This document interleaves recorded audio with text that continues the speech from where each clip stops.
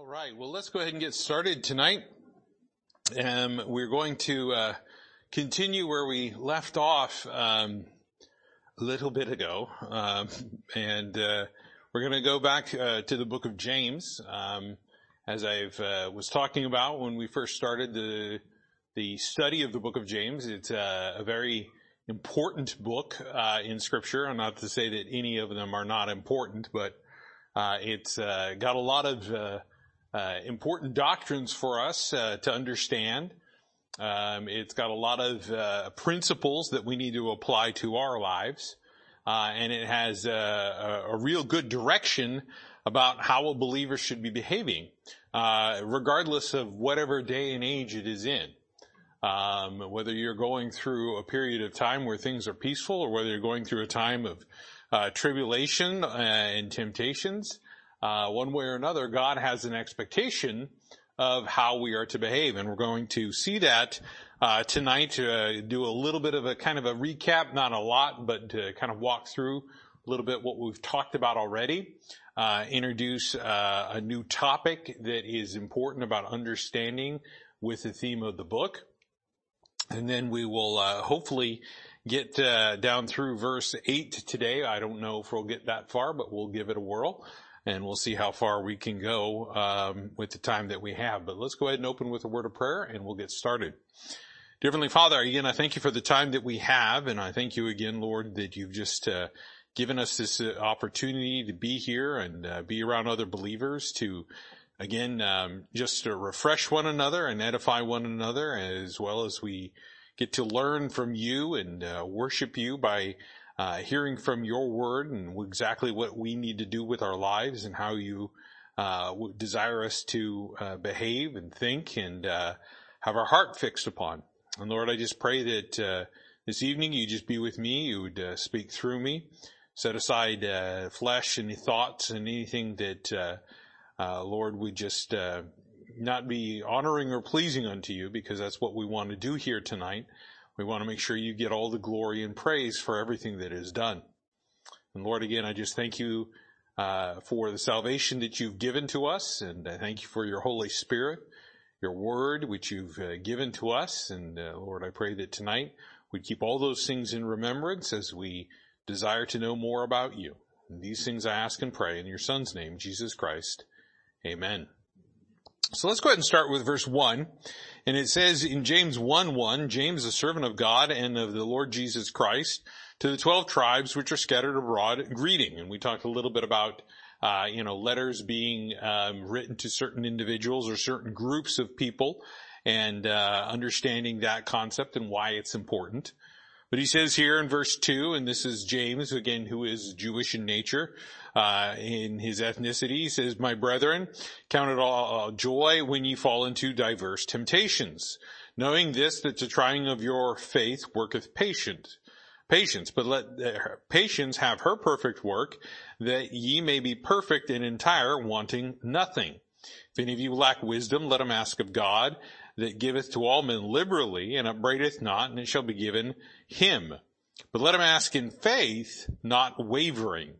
For he that wavereth is like the wave of the sea, driven with the wind and tossed. For let no man think that he shall receive anything of the Lord. A double-minded man is unstable in all his ways." So when we started talking about this, we realized that, when we introduced the book, we find that patience is one of the primary themes of the book. It's mentioned many times. And we've talked about the necessity of patience in this life, the necessity of patience of waiting on the Lord, waiting on others, waiting for the Lord's timing and not rushing things or pushing our own agenda or our own timeline. But when we start looking at what James is talking about here and talking about, waiting for the Lord to return, waiting for what is going to happen next, we find that it becomes critically important to realize how this patience is going to influence the way we think and what our heart is affected by. I mean, right here in the very first part here, he starts talking about joy during temptation. That's not always something that we think about. It's not something that we always equate. We go through some difficult times and some difficult trials and troubles and things of that nature. Joy isn't necessarily the first thing that comes to our mind. Let's just face it, we're complainers. I mean, human beings are complainers. If you need a good example, go over to, the books of Exodus and Numbers and see how much the nation of Israel complained. Complained about God, complained about the food, complained about the water, complained about this, complained about that. I mean, murmuring left and right and all these things. And I dare say that we as human beings, we do the same thing. Most reviews are going to be complaints. Very few reviews, are going to be positive reviews. Somebody might click, say, hey, it's 5 stars, but they're not going to write a glowing review. But somebody will write a scathing review because they got upset, they got angry, they didn't like the way they were treated, whatever it may be, so on and so forth. They're more likely to do that than to say what was done right. And that takes a mindset change. That takes a mindset change. Because again, we have to go back to being thankful. And I kind of digress with this, but here we were talking about letting patience have her perfect work. We need to let patience do its job. Not force the issue. And again, here he talks about perfection. We talked a bit about perfection. And the perfection that we think is not necessarily the perfection that God thinks. And sometimes, we sit there and we think, well, I'll never be perfect. Well, Job was perfect. Well, I'm not Job. But then he gives a commandment that says, be ye perfect. Do we just throw that one out the window because we go, oh, I can't attain that? I was having a conversation with, actually my massage therapist the other day. And we were talking about, human beings and how we limit ourselves. And he was making a comment he said, when, Michael Phelps started breaking all those records, people were like, man, that's amazing. Nobody ever thought that could be done. You realize that people have done better than Michael Phelps since then? You know what that means? He kind of, if you will, broke that barrier of what people thought was possible. I mean, way back in the day, people didn't think that it was possible to get, a car up to 250 miles an hour. That it would just shake apart, that it would blow apart, that it wasn't possible. We've got people now just, trying to figure out, can we get a car up to 300 miles an hour? First and foremost, I'm not willing to drive a car that goes 300 miles an hour. That's insane. You've got these Bugattis that are doing 216 miles an hour.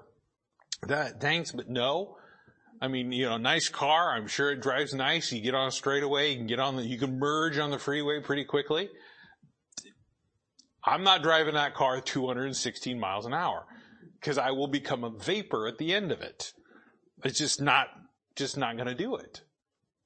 But people used to think that wasn't possible. People used to think that flying with airplanes, not possible. Not possible.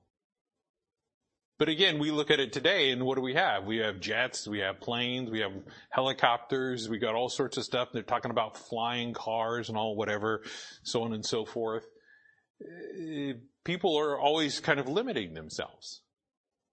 And I dare say that sometimes Christians limit themselves as to what they think is possible because we're still thinking in a human mindset. We're still thinking in the flesh. And this is where that double-mindedness comes in. And this is why it becomes so dangerous. Because we then are not fulfilling the complete will of God because we're limiting ourselves into thinking what we can and cannot do. I mean, we either believe that verse that says, I can do all things through Christ which strengtheneth me, or we don't. So when we look at these principles that James is introducing to these believers, and again, I want you to understand who he's writing to. He's writing to a bunch of Jews they've been scattered. They're not in their homeland. They're not where they were intended to be. They're in derision. They're all over the place. There's bad things have happened to them, are happening to them when this is being written. And here he's saying, well, let's just be patient. Let's let God do what God's going to do. And let's have our faith in Him. And let's be wise about this. Because that's where we started talking about. We started talking about, if any of you lack wisdom, let him ask of God, who giveth to all men liberally, and upbraideth not, and it shall be given him. Now, people will often misquote that verse, ask and ye shall receive, right? They take that and they'll start asking for whatever it may be to fulfill their own lusts and to fulfill their own flesh. Now, he talks about that down here a little bit into verse 16, where he's talking about lust, and that's why sin comes into our life, and we'll get to that, as we move through this chapter. But one of the key things is when we ask, and sometimes the answer is no, do we ever stop and reflect, is that really the will of God that I just asked for? Is that something that God wants in my life? We go and we pray and we say, oh God, please let me win the $1 billion. I even hate to say that. $1 billion. When did it become $1 billion lottery? Anyways, Lord, let me win the $1 billion lot. No, it's not His will. Why? Because then you'll become so dependent upon yourself rather than being dependent upon God. Remember, in the Garden of Eden, God did not create man independent. He created man dependent upon God. Because God was the one that made things grow, that provided the food for the man. And then when Eve was created, she got that food too. Both of them had to be dependent upon God. Not on one another, but on the Lord. That was created in perfection. No sin, no death, nothing bad. And when we realize that this is what God's intent is that we as human beings, God has created us in such a way that we would have that relationship with Him. That we would desire it. Even psychologists today acknowledge there's something about the God center of the brain. They're always talking about it, and they talk about it in hushed tones because they don't want to have to acknowledge that most people realize there's something bigger than themselves. There's something else that is missing in their life. So as we go through all of this, and we see in verse, we're going to get down here to verse 6, when we begin to ask about the wisdom, and we ask for wisdom in this life, and really, honestly, we have to be very serious about that verse 5, where it says, if any of you lack wisdom, when we are self-examining, we're looking at ourselves. Now look, generally, for the most part, it's not good when we look upon ourselves and only ourselves and we're selfish. But it is good to be self-examining. See how that works is what's bad is when we concern ourselves with only ourselves and only our wants and only our will and disregard others, don't have consideration for them, don't have consideration for the neighbor, and we first and foremost don't have consideration for God. There's a problem. There's a problem. Because God said, Jesus Christ Himself said, those are the first and great commandments.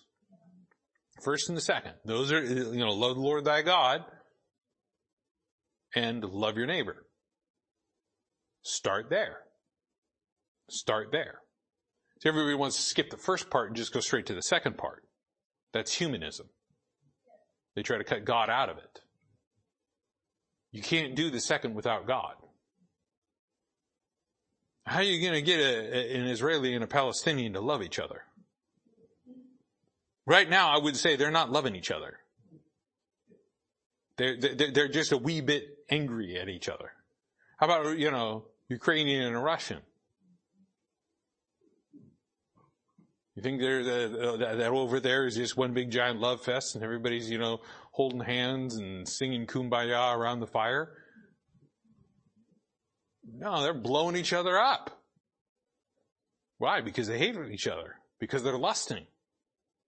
That's why, in chapter 4, he starts talking about, that's why wars happen. When somebody tells me, you're talking to them about salvation, and they bring up this thing and they say, what, if God was real and God was so good, why does war exist? Hey, go over to James chapter 4, and he says, in verse 1, from whence come wars and fightings among you? Come they not hence even of your lusts that war in your members? Ye lust and ye have not. Ye kill and desire to have and cannot obtain. Ye fight and war ye have not because ye ask not. And he says, ye ask and receive not because ye ask amiss, that ye may consume it upon your lusts. God answers that. Why do wars exist? Because man wants something. And man's going to take it any way he's going to get it. That's why war exists. But what we see here is we see that when we ask in verse 6, it's supposed to be in faith. Now, if we go over to Hebrews chapter 11 and verse 1, the verse that clearly, if you will, defines what faith is, it says, now faith is the substance of things hoped for, the evidence of things not seen.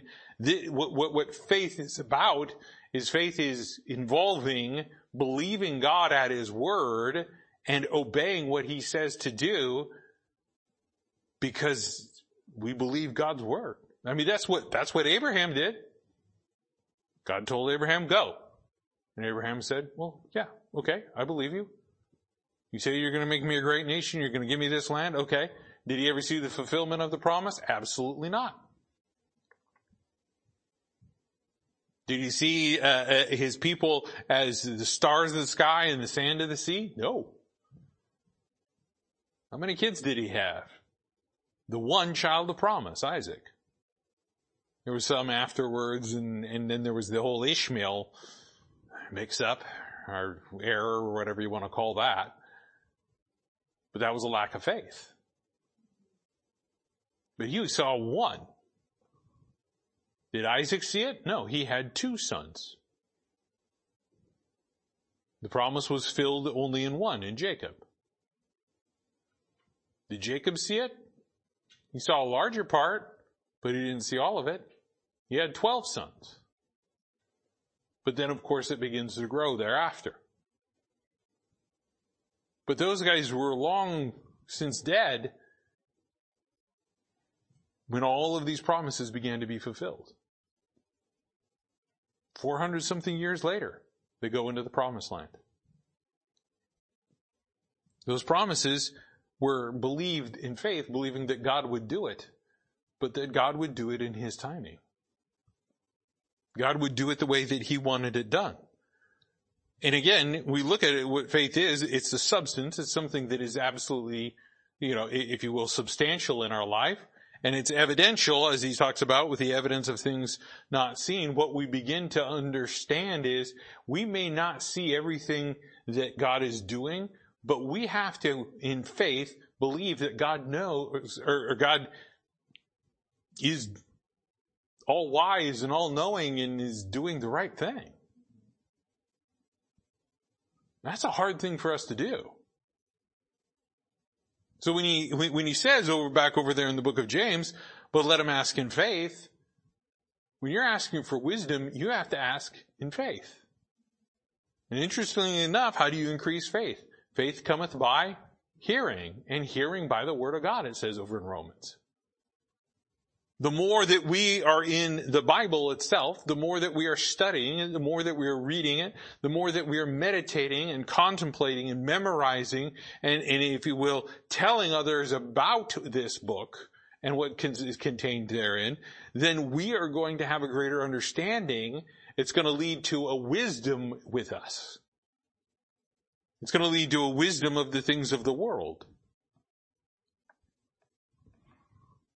I've sat through college biology classes where they sit there and talk about evolution as if it's fact.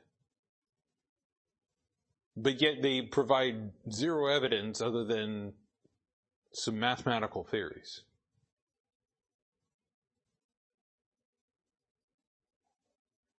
They're asking me to believe it on faith. But there's no evidence. There's no higher authority. There is a documentary that was put out, and it's called Expelled. It was done by Ben Stein. If you ever get a chance to see it, it's interesting. Ben Stein is Jewish. He's not a Christian, but he's Jewish, and he believes the Genesis account, word for word, that it was created in 6 days and God rested on the seventh. He believes it. Doesn't believe in the age thing where one day was an age of 1 billion, trillion, whatever years, or no, he doesn't believe any of that. And he was talking about how individuals that speak up and say, there's evidence that shows that there is a creator. There's evidence that is contrary to the stuff that is in these mathematical theories. What happens? They're slowly silenced and they're pushed out of the education system. So it's a documentary talking about that. But I just remember at one point in time, he was in a series of some of these documentaries about it. There's a guy that was talking about, like, well, where did life come from? And this guy said, well, life hitched a ride on the back of a crystal that flew into our galaxy. This guy is as serious as a heart attack, and he is a well-respected, well-tenured professor, scientist. And he says, no, okay, so explain to me, how did it hitch a ride on the back of it? What type of form was it? And he goes, well, you didn't hear me. I just said life hitched a ride on the back of a crystal that came here. And he's like, you're not making any sense. And the guy started to get frustrated because he just kept repeating the same thing over and over and over again. They didn't have the answer. But what we look at here is we look at the comparison between the book of Proverbs. The book of Proverbs is about two people. The wise man and the fool. And the wise man is the one that receives the things of the Lord because wisdom is of the Lord.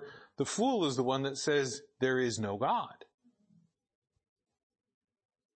And the end result that we see is that we see that people behave foolishly.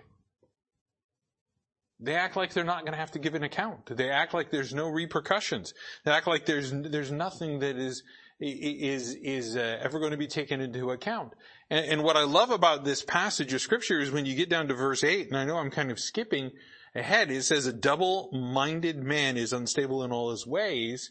One of the things that we see about God talking about the ways of man is he says, I'm going to give you the fruit of your ways, over in the book of Jeremiah.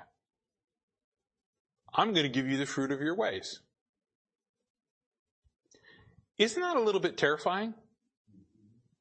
That you get what you deserve?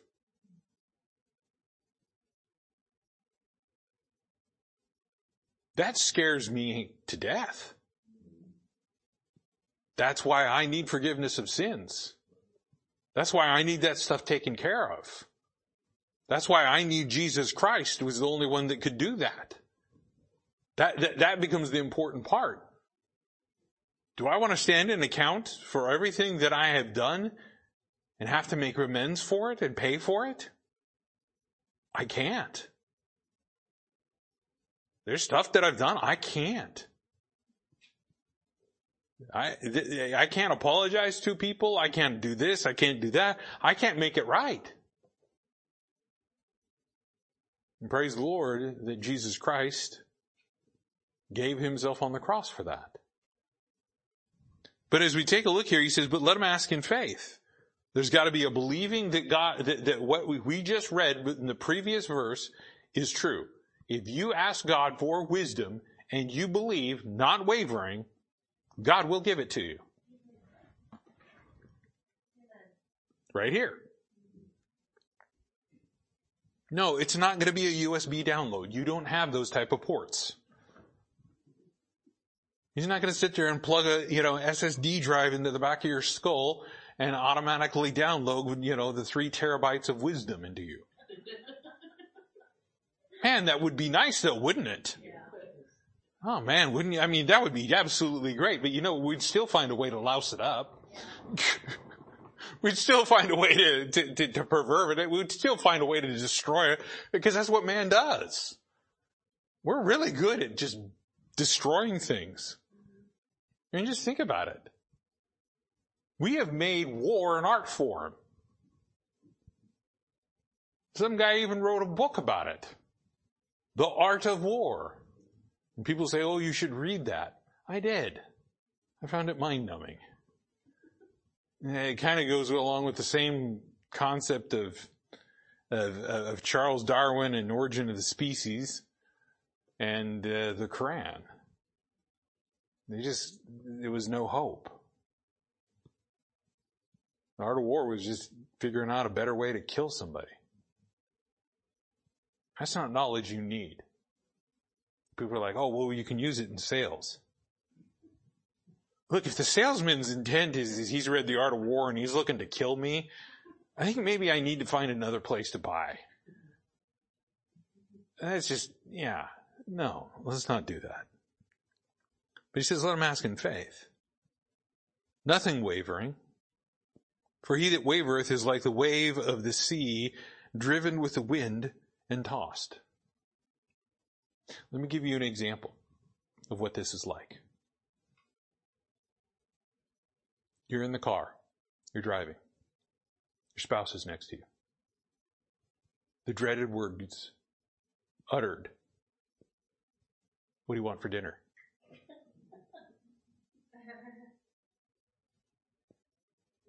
Wavering back and forth, like, on the sea being tossed about. What do you think? I don't know. We had Mexican the other day. Well, what do you think about Italian? I don't feel like Italian today. It's too heavy. Well, how about some Chinese? Ooh, Chinese would be good, but that's too far. And, you go back and forth, and it's just like, at the end of it, you don't know where you're going to go. So finally somebody says, okay, hey, there's a Taco Bell. Because that's always good. So, you realize there's this back and forth mentality, and it's like a drunken man staggering around. As he says here, it's like being in the sea. You ever been in a boat? And it's going back and forth and back and forth and back and forth. And I'm not talking about a boat in Lackamas Lake, where it's fairly calm and peaceful. No, I'm talking about when you cross the bar and you are in the Pacific Ocean. That thing is nasty. You're going up and you're going down and you're going up and you're going down. I remember Pastor Shanks when he had an opportunity to go down there and he went fishing out in the ocean. He got out in the ocean and man alive, he was so excited about going out there. But he got in the ocean and he's just like, he's trying to hold it in. Desperately. And it's not working. It's not working. And of course the captain's out there, he's got his sea legs and he's fine with it. And he doesn't have an issue at all with it going back and forth. And he's like, are you guys okay? As they're hanging over the side, chumming for fish, as they say. And it's just like, man alive. Some people can do it, some people can't. As the boat's going back and forth and up and down and front and back, and you're all over the place. Some of you are like, let's just hold off now. But that's what happens when we have unbelief, when we lack faith. We think that God can't do it.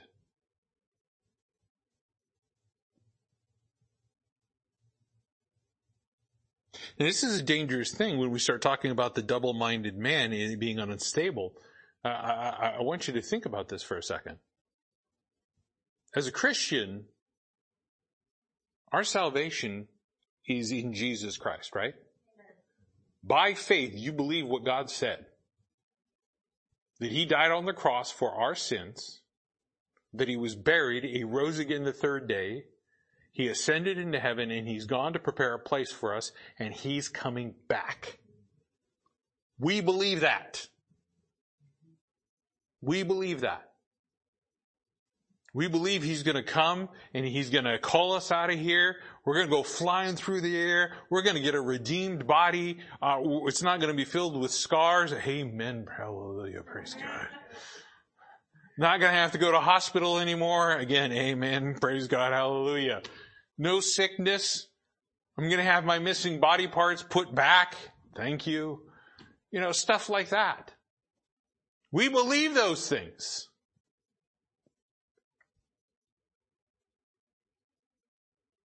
We believe Jonah got swallowed by the whale.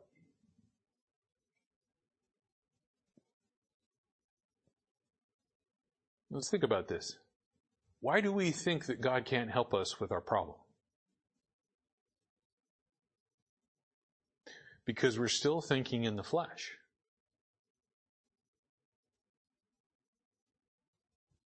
Because we're still asking amiss. Because we still have our will that we're wrestling with. And that's really what the lust is about. Lust is what I want, not what God wants. So here we are looking at this situation, and we wonder why our Christian life is in upheaval, and we wonder why we vacillate back and forth, and we wonder why we struggle with certain sins, and we can't seem to shake them, and so on and so forth. And it comes down to we've got a double mind. We think one way, and then we think another way. Could you imagine if your two halves of your brain were not connected the way that God intended them to be? It would be an absolute nightmare. You got one eye wandering over this way and the other eye is going that direction.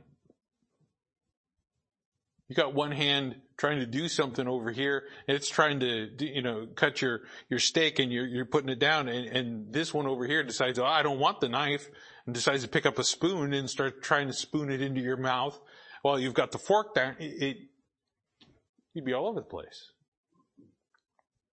We see individuals that have if you will, unstable minds physically, where they suffer from diseases like Parkinson's or MS or lupus or something of that nature that affects the mind and affects their ability to control their body.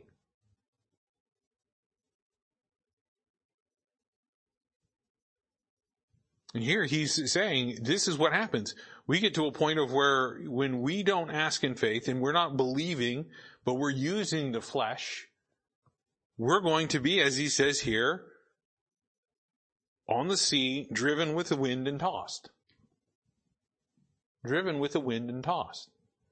Now, over in the book of Ephesians, he warns us and he says that we're not supposed to be driven by every wind of doctrine. And isn't it interesting that he compares that?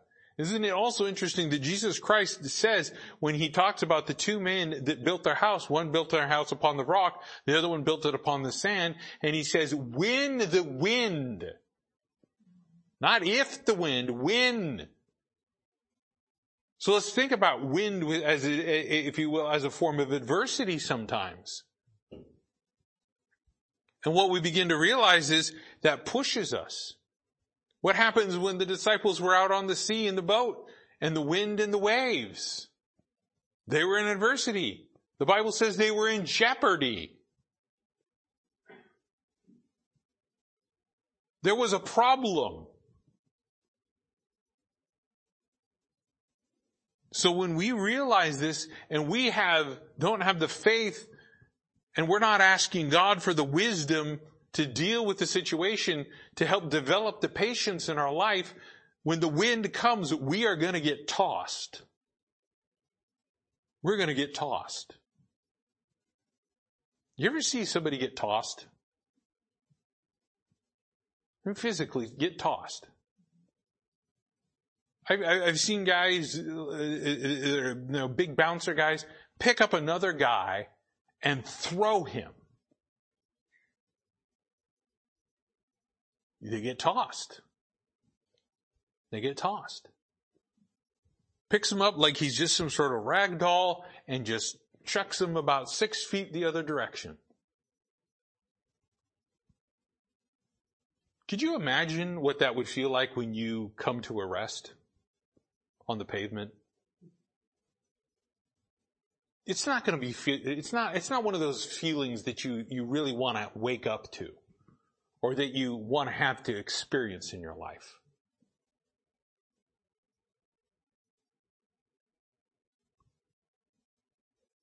It's violent. It hurts. It's painful. And God says when we're not exercising faith in what He has said, we're opening ourselves up for the opportunity for a world of hurt.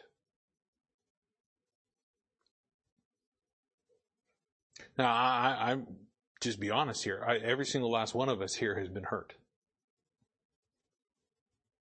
If you're a human being and you haven't been hurt, please write a book and tell us how to do it. Because it happens, doesn't it? It happens.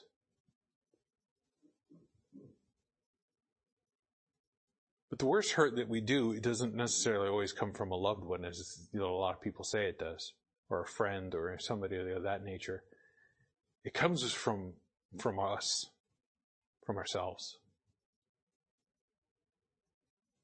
You ever have that conversation with yourself? Really? Are we that stupid? Apparently so. How are we going to get out of this? I don't know, stupid. How did you get into it in the first place? Well, first, maybe we should stop calling each other stupid. Well, this is what it is, isn't it? Let's just be honest. I mean, you have those conversations. If you don't have those conversations with yourself, well, praise God. Sometimes I do. You sit there and you go, man, what an idiot. Like, how could I be so stupid to do that? But we hurt ourselves.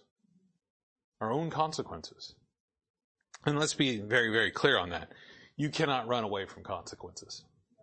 The Bible says you will reap what you sow. And I like the fact that it's talking about good and bad. You plant good things in your life, you'll get good things.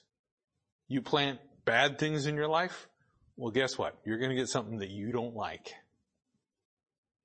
And you're going to have to eat it. But here we see that the Lord clearly is saying that somebody that is without faith is going to get, wind blown and tossed. There's no control in their life. We like to control our lives. We like to control every aspect of our lives. But the problem is when we lack faith and we don't have the wisdom because we desired not to have patience and we decided to skip the joy,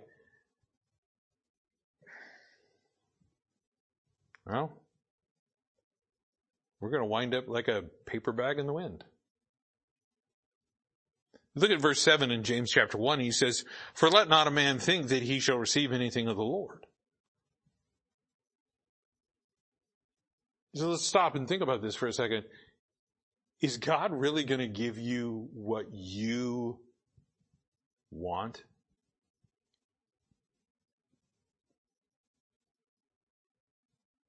Now let's think. How many times have we been stopped from getting what we want because it was good for us? Child comes up and sees something on the counter and looks at it, says, "Can I have that?" The dad looks down and goes, "Son, that's a Carolina Reaper chili." "No." "But Dad, I want it." "No." "Please, can I have it?" "No." "But I really want it." "No." And then there's the dad that goes, "Sure." Let's let him experience the consequences.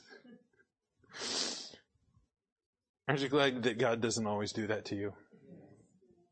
I know that sometimes he does. And sometimes he goes, okay, this is what you want. Go ahead. He did that to the nation of Israel a couple of times. And they were like, yeah, we probably should have done it your way, Lord. Yeah. But here we find that the Lord is saying, if you're going to think that you deserve whatever it is you deserve, but you're in faith believing that God's not capable of doing it or God's not going to do it, that you can do it in your own power, don't even ask. He says here, let not that man think that he shall receive anything of the Lord. Somebody that's wavering back and forth, you think you're going to get something from the Lord?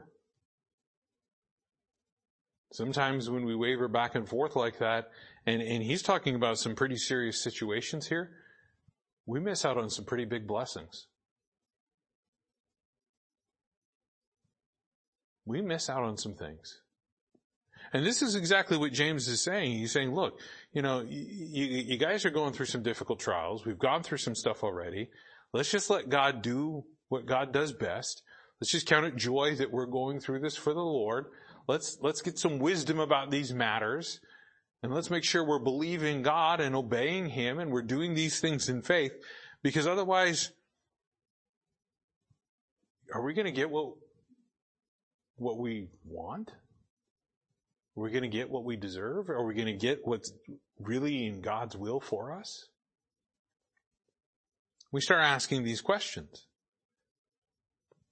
And it becomes this unsure hope that we start seeing. Because in verse 8, he says, a double-minded man is unstable in all his ways. Now, turn over to chapter 4, and you find that there's another parallel here. In verse 8, he says, draw nigh to God, and He will draw nigh to you. Cleanse your hands, ye sinners, and purify your hearts, ye double-minded. God doesn't like that. He doesn't like that doubleness. There's no double standard with Him. But what are we? We're double-minded because we're double-hearted and double-tongued. And all of those things are bad. Turn over to the book of Psalms. Go over to Psalm 145. Let's take a look at a couple of things about this doubleness here. Psalm 145. Psalm 145, and let's take a look at verse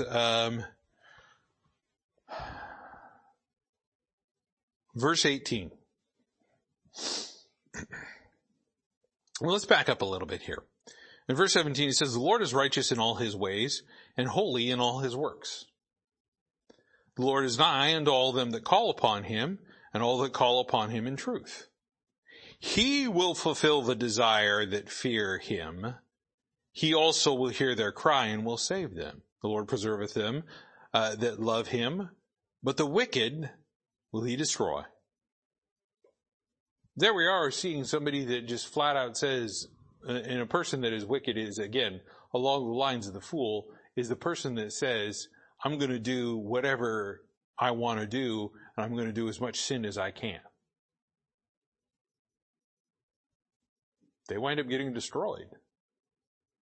In the end, everyone stands at the great white throne judgment, and if your name is found in the Lamb's book of life, you get to enter. If not, it's like a fire. You're destroyed forever and ever and ever.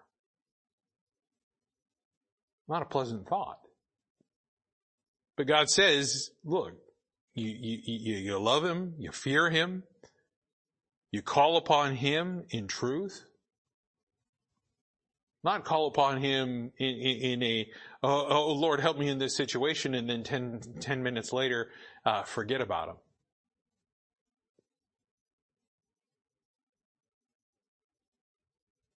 But what we find is we find that the Lord is nigh to them that call. Just like He says He'll draw nigh to us, if we are willing to draw nigh to Him. And there's one of the biggest questions that people have is, or that I have for people is, are you willing to say, I'm going to get closer to the Lord?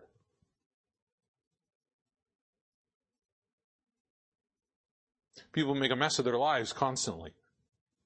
And, I've made some pretty grievous errors in my past, but I'll say this. At some point in time, when you repent and you turn to God, instead of following after those things, you're drawing nigh to Him. And it's a so much more pleasant path. But we find very clearly He talks about, more this doubleness. I want you to turn to Psalm chapter 73. Psalm chapter 73.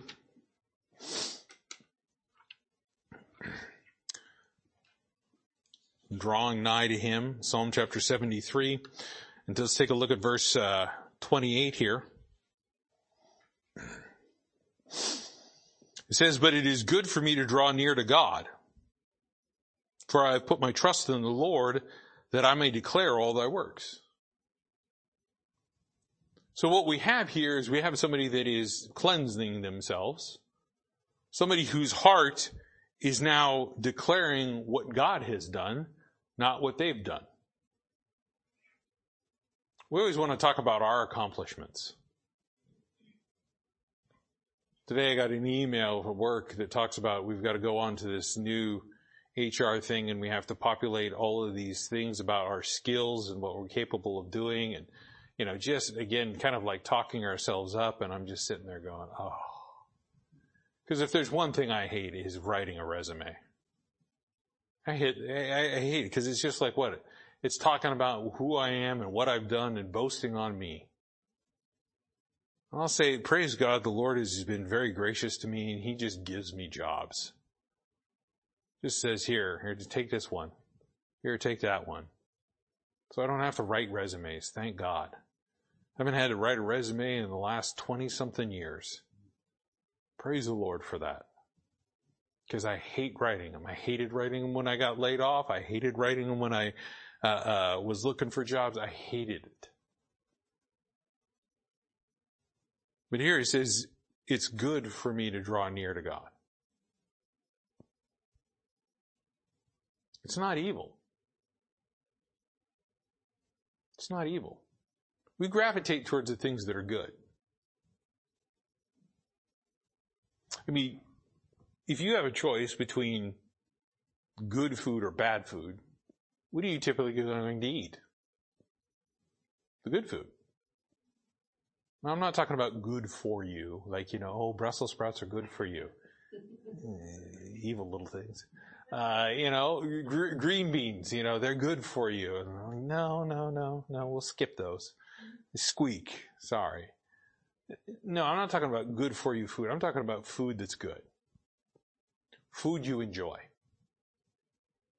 Would you rather have a perfectly cooked, and maybe you're not a steak person, a perfectly cooked ribeye steak? Just grilled to perfection, just the way you like it? Or an overdone hamburger with a stale bun, limp lettuce, and way too much mayo? Who's going for the latter? Who's going for the former? Who's going for the steak? I'm going to take the steak. Unless you're a mayo fan. Ugh. Again, we're going to go for what's good. So why aren't we going towards God? He's so good for us. It says here that it's good. So what does He do? He says, I'm going to put my trust in Him. I'm not going to waver. And the one way that we don't waver is to continually have our mouth filled with praise to Him and thankfulness to Him for what He's done for us. We keep that in our mouths rather than the other stuff that comes out. And the only way that we can keep that in our mouth is to make sure that that's what our heart is fixed upon. What our heart desires, what our heart wants. Turn over to the book of Hebrews. Let's go over to Hebrews chapter 10 real quick. Hebrews chapter 10. Again, talking about drawing nigh unto God and the doubledness. Hebrews chapter 10.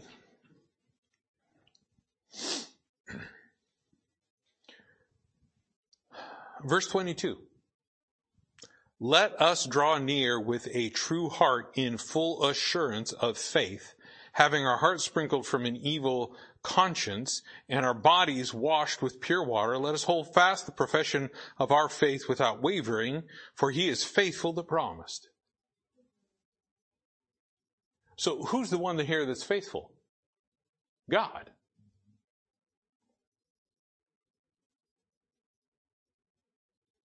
Man has a hard time being faithful. We have a hard time being faithful to even some of our own restaurants that we like. I mean, there might be some good food that we enjoy, and then all of a sudden somebody invites us to another place, and then all of a sudden we find they cook a better steak. All of a sudden, what do? We don't go to that place that much anymore. We go to the one place that we really like. We're not faithful. Not faithful to car brands. We're not faithful to whatever it is. Trying to find people that are loyal in work and faithful in work. Good grief. I'm sitting there looking at the stuff, from human resources and these people, and they've got, you're hiring somebody and they've got 6 months on the job for the last 5 jobs. You're like, well, do you have any more work experience? Yeah. With anything longer than 6 months? Not really. Yeah, I know. This is odd. I know. I'm a lifer. I've been with the company, in May. It'll be 24 years. People are like, you're old. Praise God, yeah. Man. They've gone to referring to me now as the Kencyclopedia. Because I've got so much knowledge. I know where the bodies are hid. That's the issue. I know what's going on in that. Can't find people loyal. There's this whole concept of day workers now. They go into Taco Bell, they work for a day, and then they leave. I'm not kidding. It's a real thing. And the management goes, okay, yeah, we'll take it. Why? Because they're desperate for workers. Because all of a sudden COVID hit, and you know what the worst symptom of COVID is? Indifference. Lack of care. All of a sudden nobody wanted to work anymore. And it's like all of our workers disappeared. But here we see that he says, let's hold fast to something. Let's hold fast to the profession of faith. Are you here today and you can say that you've trusted Jesus Christ as your Lord and Savior? Amen. Hold fast to that profession. Don't let the devil convince you otherwise. Don't let a person convince you otherwise. Don't let yourself convince you otherwise. I've wrestled with eternal security. You want to talk about a boat on a sea, wavering back and forth? Oh God, I hope I'm saved. Please, please, please save me. Oh, whew, I did it. Oh, now I got assurance. Yeah, oh, praise the Lord. Please wake up the next day. Oh God, please save me. Yeah, that's tough. But here he's making it very clear. He's saying he's faithful. Aren't you glad he's faithful that he promised to keep our salvation, not you? We can't even keep track of our car keys or our glasses or our cell phone. We need trackers for our cell phone so we know where our cell phone is. We can't even keep track of our spouses. We turn them loose in the wild out there and we don't know where they are. Praise God for Life 360. Where is she? I'm getting closer to her in the Costco. Praise God. Yeah, she is. She can hide behind those aisles,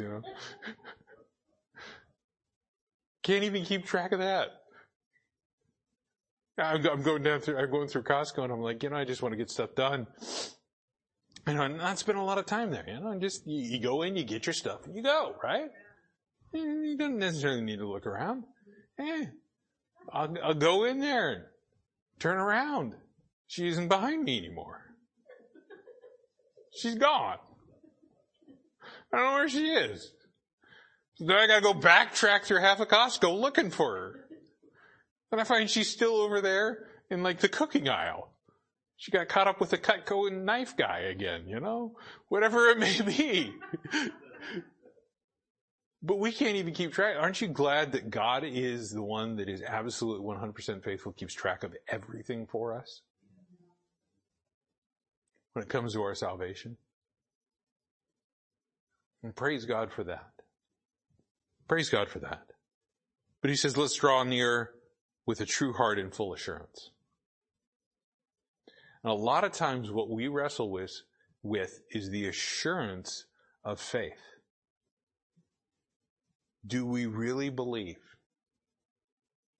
Now this is why James becomes so important, because here we are looking at this passage and he's talking about people that have been scattered, people that are, as I said, in derision, people that are in some trouble, having to uproot themselves because of persecution.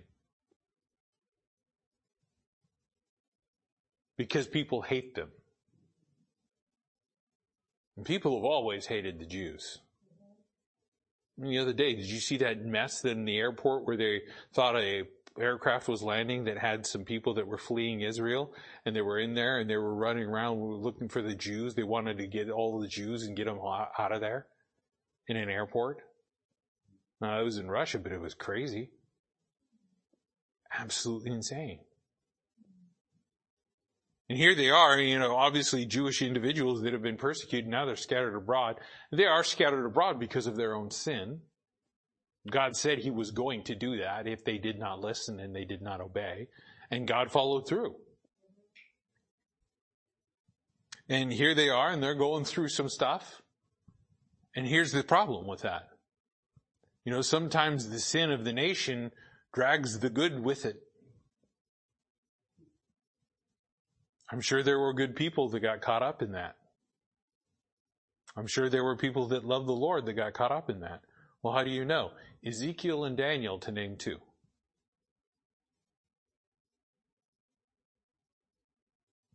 Where were they?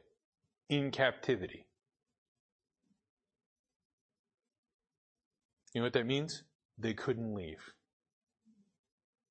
Even if they wanted to. But we find here, there they are going through all this. And what is James trying to say? Look, you're either going to believe God and you're going to have a stable lifestyle, stable way, or you're not. You think about that when it talks about ways, and it talks about, and we'll get into this a little bit more maybe next week as we start getting into this next part where he starts talking about the wrestle between physical things and spiritual things, as he talks about the rich man and the one that wants all of this stuff and the lusting and the things that go on. But he talks about the word ways. Ways is a word that appears many times in Scripture, especially when it talks about God. It talks about God's ways. It talks about the ways of man. And we think about that. Well, what's a way? If you were to ask me, where is Seattle? I would say it's that way. Well, how do I get there? You want a path? Go I-5. Can you give me directions? Absolutely. I can tell you exactly which exits to get on and to get off of to get to downtown Seattle. To get where you want to go. I can say it's that general direction. I can give you the path that you need to travel, and I can give you the specific directions about how to go. And you know what? That's the way God's word works with us. He tells us, I want you to go this certain direction. And I'm going to give you a path and a roadway which I want you to take. And I'll tell you when to turn and when to stop and when to go this take this fork in the road or that fork in the road. I will give you the specific directions, just like GPS. Better than GPS. Because GPS will lead you into a lake. Lord won't do that. It's when we think we know a shortcut that we wind up in the lake. But God says, I'm going to give you that. And what happens is as that double-minded man begins to walk a path, he's trying to walk in the ways of the Lord. He's going to be stumbling. He's going to be falling.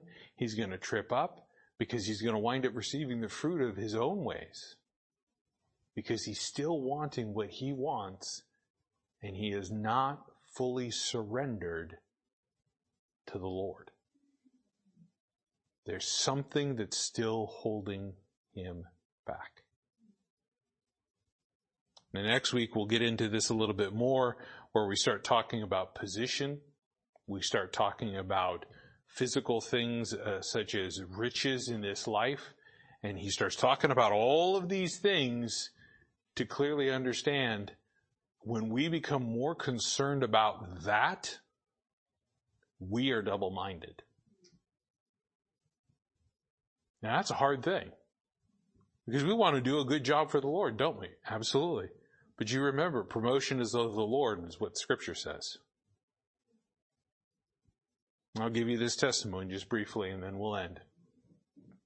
The job that I have now, starting with the company, I had been laid off from another job. I had started trying to do some photography work, which is an actual area of study in college, I know. It's kind of surprising, and I thought, I can try this, and I wound up getting into a huge auto accident with that, and that's, a whole nother testimony in its own right. Was out of work for a little bit because of work comp, because it happened on the job. And I just hated sitting around doing nothing at the home. And my wife said, hey, they're hiring for a position, and that the general manager was there, and he knew a little bit about me because she had talked about it. And he said, hey, can you have him come in? Came in, got the job almost on the spot, started working. Within a couple of weeks, they put me as lead of the department. Within a couple of months, I had another department that was under my, management. And then they started adding more and more employees. And I'm like, I'm not management. But they just kept adding people to me to be over. I wasn't seeking any of that. I wasn't seeking any of that. But you know what the Lord did in His timing? You're going to do this now. You're going to do this now. You're going to do this now. You're going to do this now. I left it up to the Lord. And then one time I went to the regional vice president and heard there was a position that was open in Portland, and we had wanted to move from the Seattle area back down to here, to the Vancouver, Portland area, and went to the regional vice president, and I said, hey, I just like to throw my hat in the ring for that position. What do I need to do? And he just looks at me and he goes, man, I've been struggling with this thing for the whole week. He says, the job's yours. Like, I said, can I get a couple of days to think about it? And he's like, sure, I guess. And the Lord has done that all along the way. I'm not seeking any of that promotion. The Lord does it. You know what I do? I be faithful to what He has said. I believe it, and I simply obey. God takes care of the rest. Well, maybe I'm not going to get that promotion. Maybe you don't need it.